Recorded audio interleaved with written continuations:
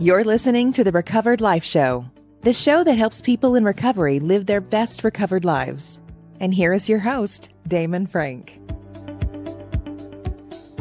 And welcome back to the Recovered Life Show. It's Wednesday, September 28th, 2022. How you doing, Christina Dennis? I'm loving Wednesday. How are you doing, Damon Frank? What you got You're going on loving over there? Wednesday? You know what? I'm kind of loving Wednesday. Yeah. I'm going to talk myself into it today.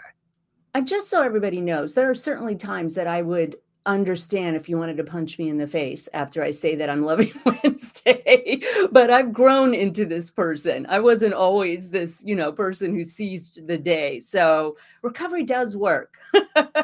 Oh, that is so great. I was going to use a showbiz term, Christina. I was going to say, I need you to be 20% less enthusiastic. Yes. No, I love it. I love that you're enthusiastic today. Honestly, it took a little bit to get moving today. It took a little bit, which is okay. We're into the fall now. We're into the fall. And I like it. I wish LA was more fall like though. I have to be honest. Right. I have a little bit of fall resentment. Does that make sense? Yeah, I have fall resentment. Yes, I do too. Prior to moving to Orange County, which is just south of LA, for people who are not familiar with California or the Los Angeles metropolis, I lived in Colorado. And so let me tell you, we had a real fall. I don't think we have that much of a fall, but regardless, the calendar keeps moving forward and there's nothing I can do about it. And I need to just get in with the spirit regardless. Well, we can fall on 110-degree asphalt.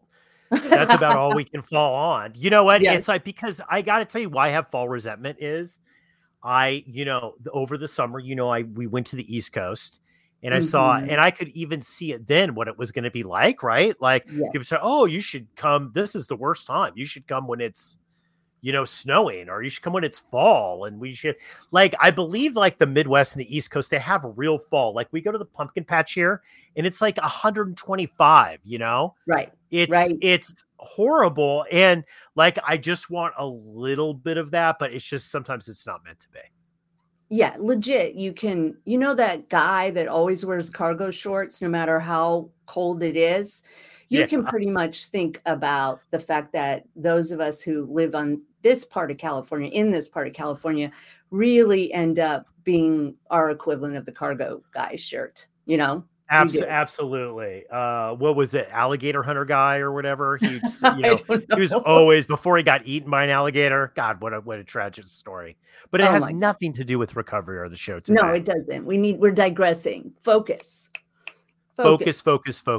Hey, real quick, I want to tell people before we jump into the topic, which by the way is amazing, if I might add. It's amazing, the topic. I want to tell people about share, and following the show. I know we always say this. I know we always say it, but you know what? Listen, it's important to share, and follow the show. It tells the tech god in the sky that this is worth listening to. And, look, you might even save a life, because we do a lot of serious alcoholism, codependency, drug addiction topics. And somebody might be listening that is struggling. And if that's you, obviously reach out to us or someone. But if it's not you, you could help somebody that is, right? So please share, and follow. Yeah, the numbers are staggering. 40%, right? That's what they're saying. 30 to 40% just in this country. And that's similar in all countries. So yes, please. And also, like Damon said, leave us a comment so that we can bring to light some of the things that are bothering you. There's a lot that we've learned, but there's also a lot that we can learn from you. So please do keep doing that. We love it. Even if it's negative, we're fine with it, because we are recovered from codependency. So completely. Go ahead, leave it. Leave the negative comment is what I'm saying. I don't see care. What happens. Nothing's going to happen. Well, let's get into this topic. I'm sure let's do it. You've never been rigid, right, Damon? Well, you know what? I wanted to have this topic about being too rigid in sobriety and recovery. I always say recovery. I always say sobriety. It's interesting because I wanted to do this topic, Christina, because I really felt that, it's an issue. It is an issue with people. Is. Like people have a hard time being too rigid. You wouldn't think so, but they do. Oh, and it's sneaky, right? Because we all need, like, when you first start walking through sobriety, let's start with physical sobriety. We need to know how to save our own lives, right? We need these hard, fast rules. You don't drink no matter what. That's pretty rigid, right? It's pretty rigid. However, I think that's really, for me, the only thing that's pretty rigid in my life. And it took me a while to get there because all of us like rules, right? We all like having a container. Even wild, drinking alcoholics are really looking for a set of rules to live their life by. And it's very, very easy to slip into rigidity without even realizing that we are.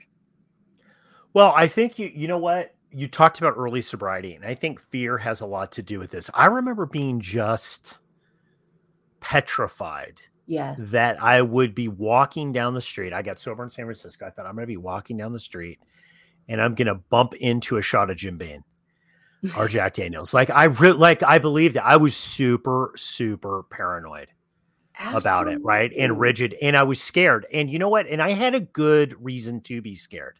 Right.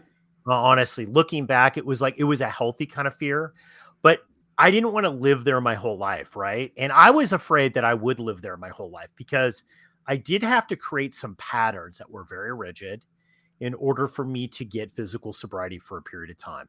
So Christina and I aren't talking about that, right? We're not talking about you got to do what you got to do to be able to get there. But at some point you also have to not be held captive by that. So, and take that and magnify it 100 times if you happen to be a codependent.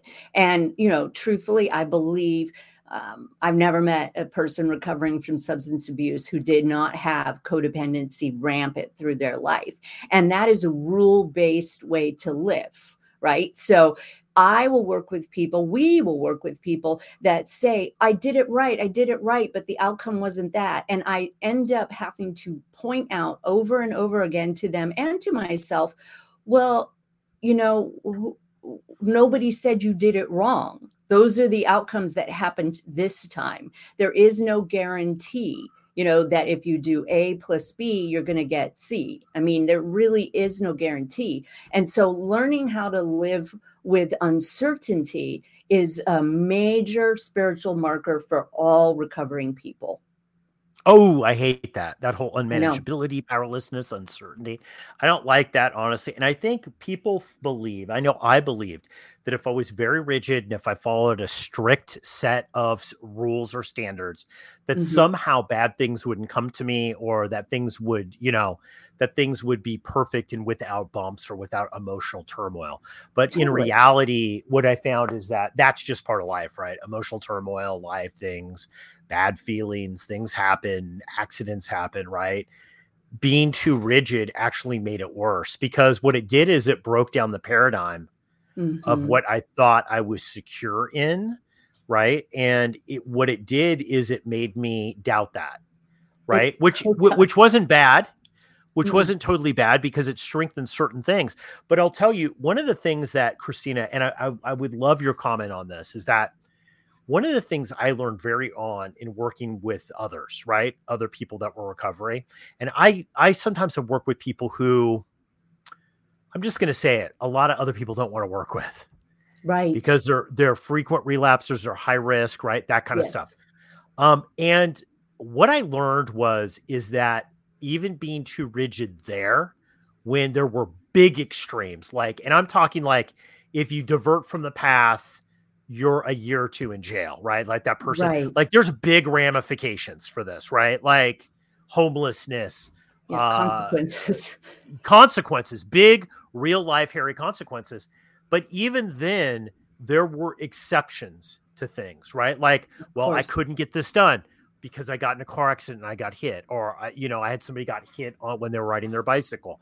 No fault of their own. They were just doing it, right? They're just doing life. You do have to be you have to be open and to things, but you also do have to stay on a path. So it's a balancing. Don't you think it's like a balancing ball? And I hate the word balance too. I know, because it's a fallacy, right? But it is. It absolutely is. And this idea, I mean, bless me. I really did have that belief, do this. This is what happens. And I also had the reverse belief, which is when bad things happen to me, it's because I'm doing something wrong. And a lot of my recovery has been being able to grow my spiritual muscles to tolerate uncomfortable situations and uncertainty. And that's frustrating. That's very, very frustrating for people. But rigidity always hurts in my mind. And, I love the 12 steps. The 12 steps saved my life. But I find sometimes, and no shade, I'm not throwing any shade right now, but I find that sometimes there can become this group mentality that is incredibly rigid with, well, you need to do this. That's why you're suffering. And I just don't think that's the whole story. I think that yes, doing our inventories is incredibly important, but so is trauma work. So is, checking our feelings and learning how to become comfortable with them. So is processing. And it's never an exact science. Rigidity speaks of exactness. And that is I don't know. To me, it's a life killer. And I'm not trying to be dramatic, but I would have killed myself in sobriety, with physical sobriety, if people hadn't introduced the word acceptance and explained to me acceptance doesn't mean you have to like it. Acceptance doesn't mean that you don't have feelings about it. And that's what really, really helped me, is being damn flexible. You threw some shade there. I know. You threw some shade on 12-step groups. I don't even know what that means, but it sounds very good. It sounds good. It takes 10 years off me right there using the word shade. You're right. I'm going to say you're right. People get stuck in 12 steps. And this is not a criticism on 12 steps, because it's not 12 steps didn't do that. No, the people and systems and the culture of where you're at could do that. Right. And I know a lot of people who are stuck and are so rigid. I have been to groups where it's like, oh, well, Bob got a job where there's flex time, and flex time's dangerous, and we don't do flex time. We'll only work 9 to 5. I'm like, well, what if you have to work 8 to 4? Like, right. Or what if you have to work 8 to 8? Like, what if you only work? No, we can't do it. Like, I have been around people like that. And I've been in groups, honestly, that have like that. And that's what gives, I think it's a bad rap. I don't see anything in the 12 steps that says that. Nope. I'm a pretty good, I could be a big book thumper when I want to be. I don't see anything there. That's an interpretation of it. But let me tell you what I think that does. Okay. I believe there's a place for that early on. You see this in transitional housing, okay, where people they maybe just don't feel comfortable or can't stay sober, or the court says, hey, dude, you're not going to go out and live on your own. You've got to live right here. So it'll be very, very, very structured. But I think that's fine. And that's needed to a certain degree. But if you so structure it, if it's so rigid, when real life comes along, like when you park in the area that says it's fine to park in, but you go back to your car and you fed the meter and there's a $125 ticket, you break. You can't, what happens is those people can't handle it. There's a death. They move the brand of coffee that they've got at the meeting. Yes. Literally, people freak out, right? Like the book cover changes or whatever, like the color. I've seen this. They absolutely freak out. And I'm like, that's no way to live. That's no way to live. That's not 12 steps either, by the way. Right. I don't see that anywhere in there. But that's what we're talking about. Being so rigid, you break. Yes. And I love that you distinguish that the actual, you call it spiritual technology. I've adopted that term because I think that's great. It literally says in the book that we only know a little bit about this, and you have to go out and figure out what you need to do. And I really, I want to be compassionate toward these people, but I also want to share, no, that is not true. That is not true, that this is the only way that you can live your life. And if you make a mistake, then, oh, there's something wrong with you. You know, you're not looking at your stuff. You're not going to program enough. There's something going on. And I think this is one of the tenets of the recovered life, is to say there's so much more out there for us to learn, and nothing is really black and white. When I share it, because I am a speaker, I will open any kind of speaking in a recovery sense, that the only thing that I've been able to do in the last 25 years is not drink. Everything else has been a spectrum of somewhat successes and some failures, and I've learned from both of them. So, well, because the drink, Christina, and I think why it's different, why it is on a spectrum, is taking the drink for the alcoholic puts them on the path that they cannot recover. It's correct. Not so, like, codependency is a little tricky. And now that we're kind of diving into this, let's call bullshit on some other stuff here. Okay. You and I deal a lot. We talk with a lot of industry professionals, right? Right. Therapists, the super systems psychologists, the rehabs that have these systems that are good. Some of them are good, but they're unrealistic when you're out trying to do it sober. A lot of these systems, I've noticed a lot of these systems come from people who aren't drunks. They're not in recovery, right? Right. Like, so the fact, like, I've had people, I've been on coaching teams with people where therapists have told me, like, well, they need to hit the 18-point system when they're feeling this or whatever. And I'm like, dude, look, man, like, speaking from a recovered alcoholic who is out there doing it, you ain't hitting an 18-point system. You either got to figure out how to click into that recovery consciousness in 2.2 and connect to that Wi-Fi, or you're screwed. You ain't running anything. No, you're not running any system. You got to have to know how to get there, right? And I think that this is what rigidity does, is it actually keeps us from being able to wear, as I wish I could claim this, as a buddy used to say in an old Thursday men's night group I used to go to, wear your recovery like a loose garment. Yes, I can't drink, but I have to be pliable because life is unexpected. Things happen that are unexpected. Well, and I was told wear it like a loose sweater. Maybe that's because it was fashion, was a great way for me to hold on to that. But just that statement allowed me to rest in my nervous system and move forward with options, with all kinds of options. And yes, I mean, I love therapists. I love therapy. I go to therapy. Oh, absolutely. We love you. We love you. Important.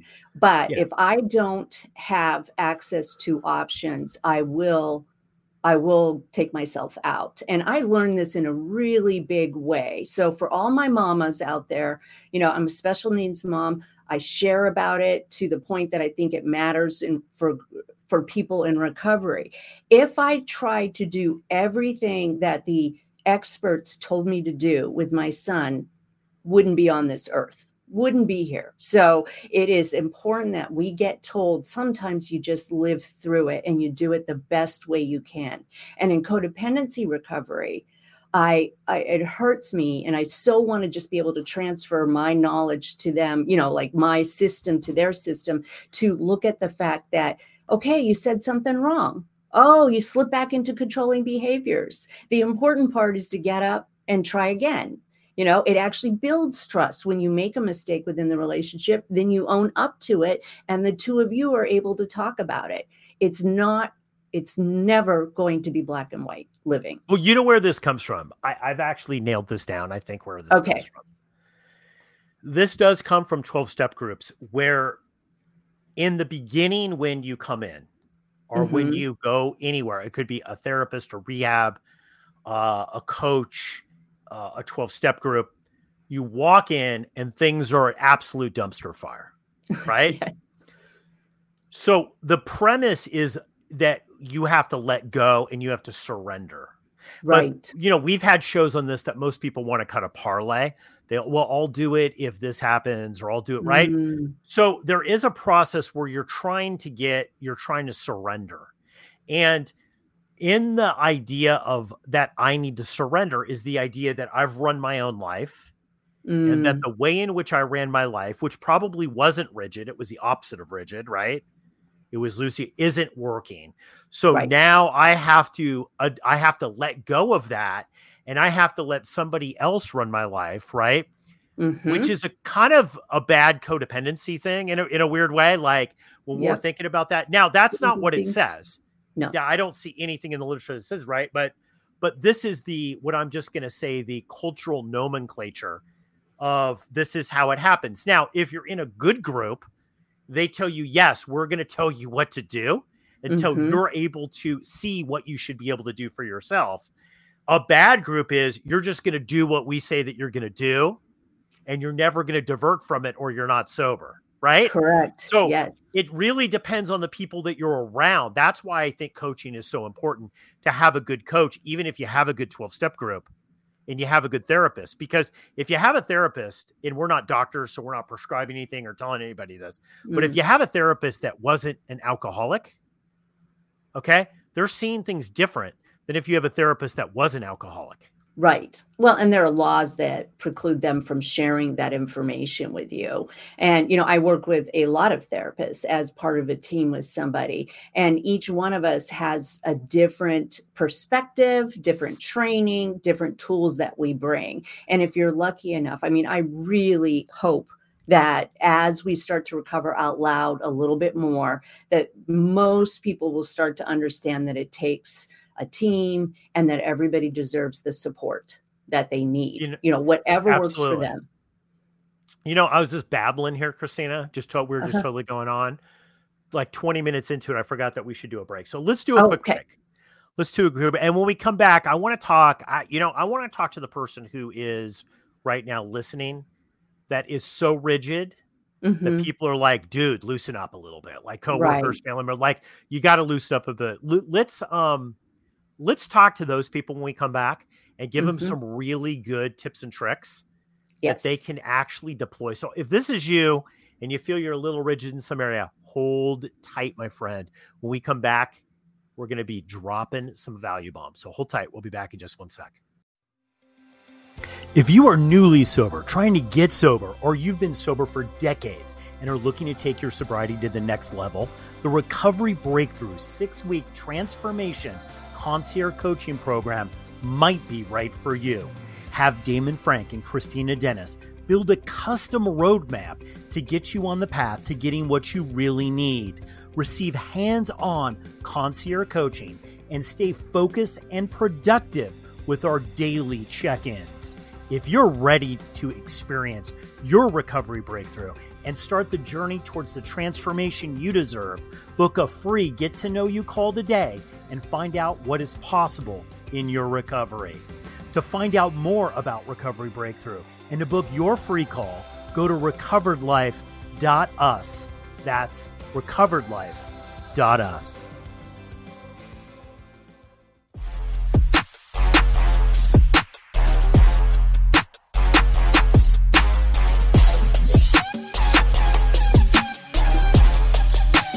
You're listening to the Recovered Life Show. Okay, I hope all these rigid people did not break. Yes. We were out. I hope you were able to hang on here. Well, this rigid person was. So, I keep working on it. It's a practice, right? It's not. It is a practice. And let's talk about that, Christina. Yes. One of the things that I love about when somebody starts discovering their rigidity is you can really see the lights turning on. And when we work with people, we start to question, why do you believe that? What do you think? And this is a really great tool that you can start today.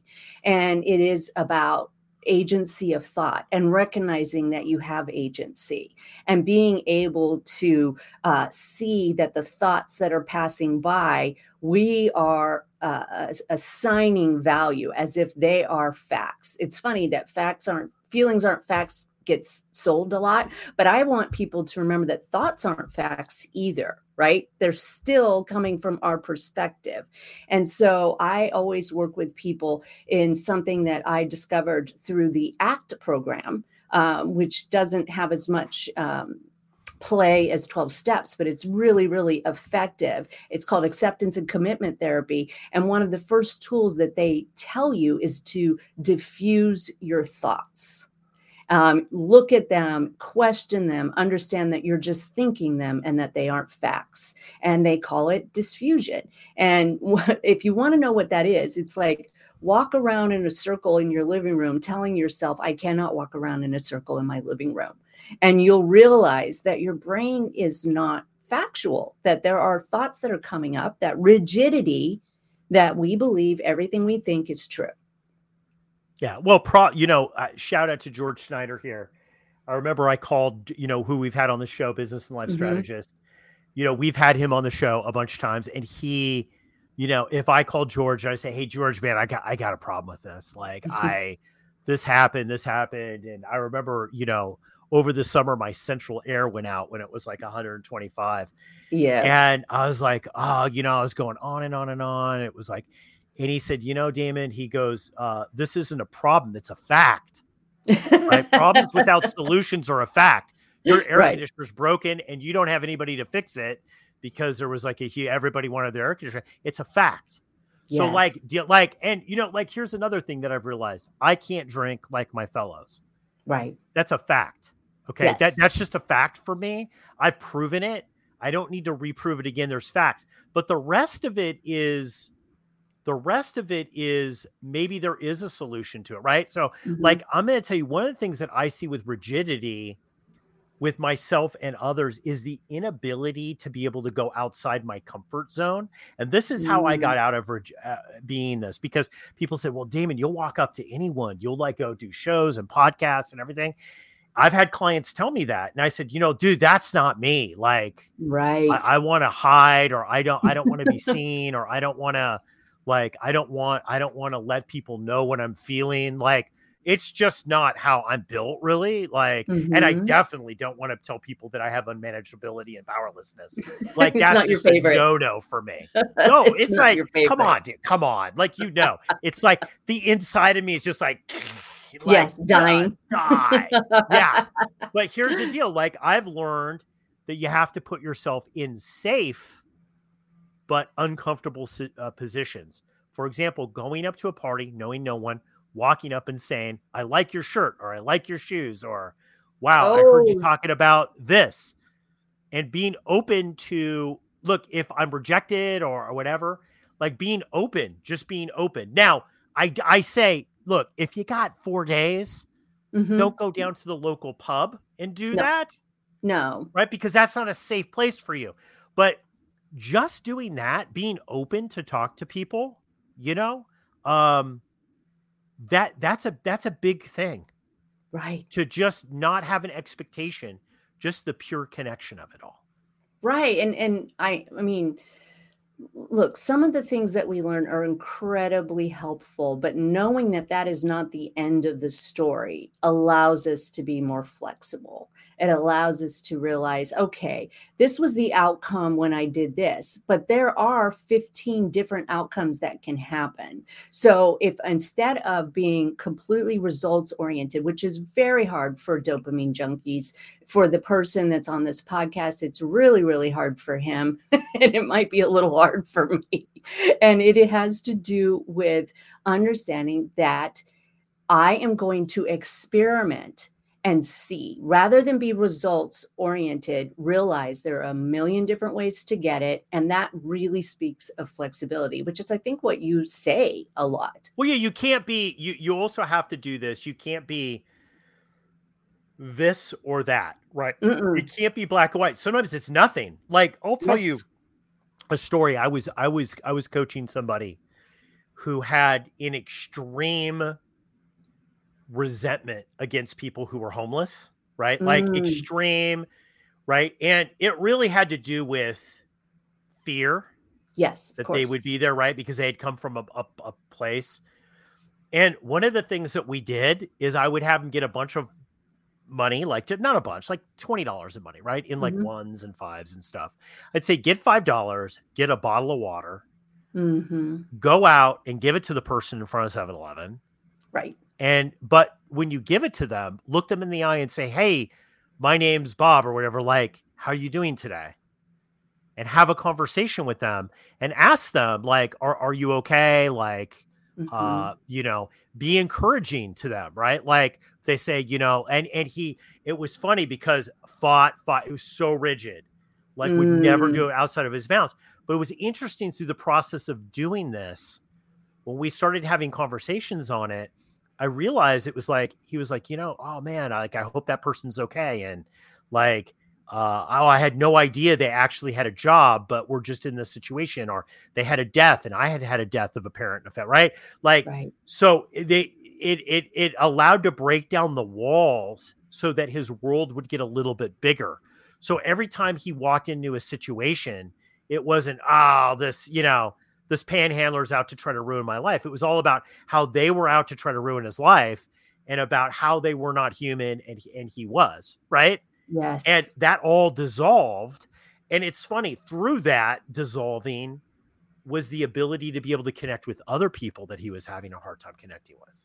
Yes. Yes. And I love that you brought up fear, because fear is, and it does say this in our beloved 12 steps, fear is public enemy number one. I know it says resentment, but, in codependency, if you are adult child of an alcoholic, it's called abandonment, but I think it's all called fear underneath it all. And othering people is one of the ways that we stay safe in our own mind, but it absolutely makes us much more vulnerable and much more open to bad things happen when we keep ourselves enclosed.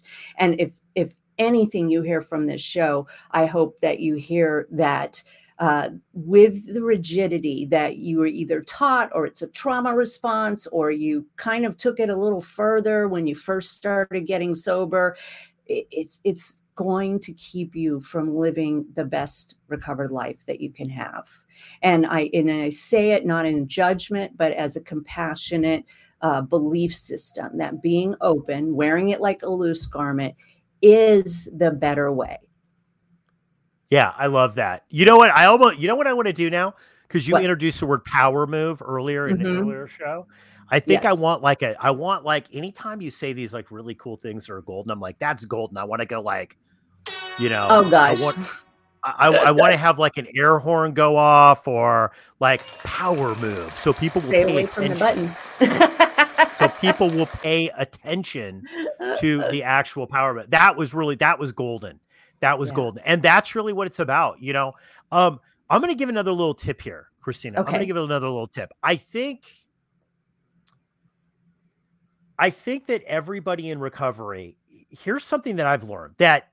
I can't even get it out. I got to get it out of my mouth. Sometimes my brain moves very fast. That's one of the things in recovery.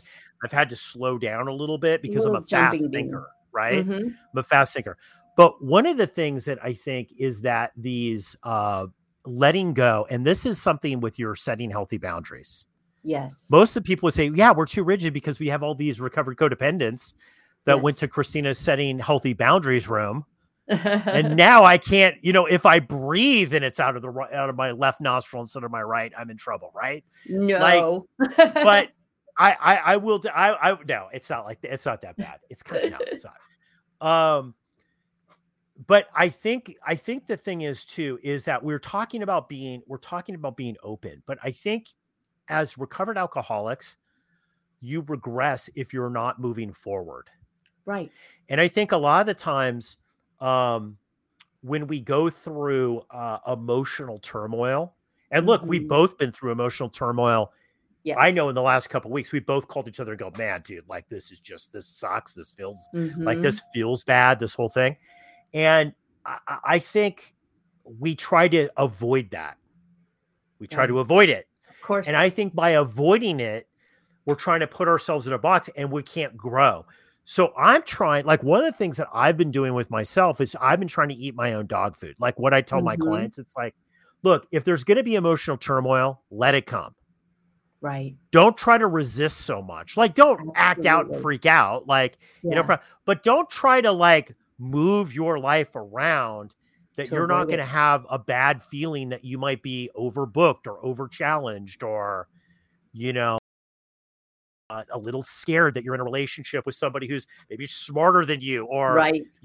Bigger, plays a little bit more full out.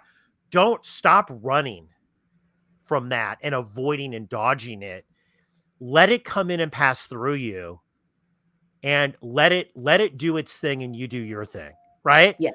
Instead of running all the time. Because I think what this does is it makes you be more rigid. And I'm just going to talk from me. It made me be more rigid. It's like, you know what? No, I'm just going to feel it. I'm depressed. Okay, I'm depressed. I'm just going to, I just acceptance. I'm depressed. I'm not going to be depressed forever. I'm going to learn everything I can. I'm going to do everything I can while I'm depressed. Right. But it is what it is. And I don't have to try to freak out and click into some sort of weird system that's going to make me avoid every emotional reaction I might have. So true. And fear is what robs us of actual experiences. It lies to us and tells us we're not going to live if we go down that road. But I found in my own personal history that the energy that I was spending to protect myself was actually harder than just feeling the feeling and walking through it. And unfrozen trauma, because fawn is a trauma response, right? Unfrozen trauma hurts in the beginning. But if you've learned the steps to take care of your nervous system, if you have the people around you that will provide a little safety and allow you to feel these feelings, if you accept that you're going to feel pain, anger, frustration, jealousy, and not act on it, you're just going to feel it. It goes through you and it leaves.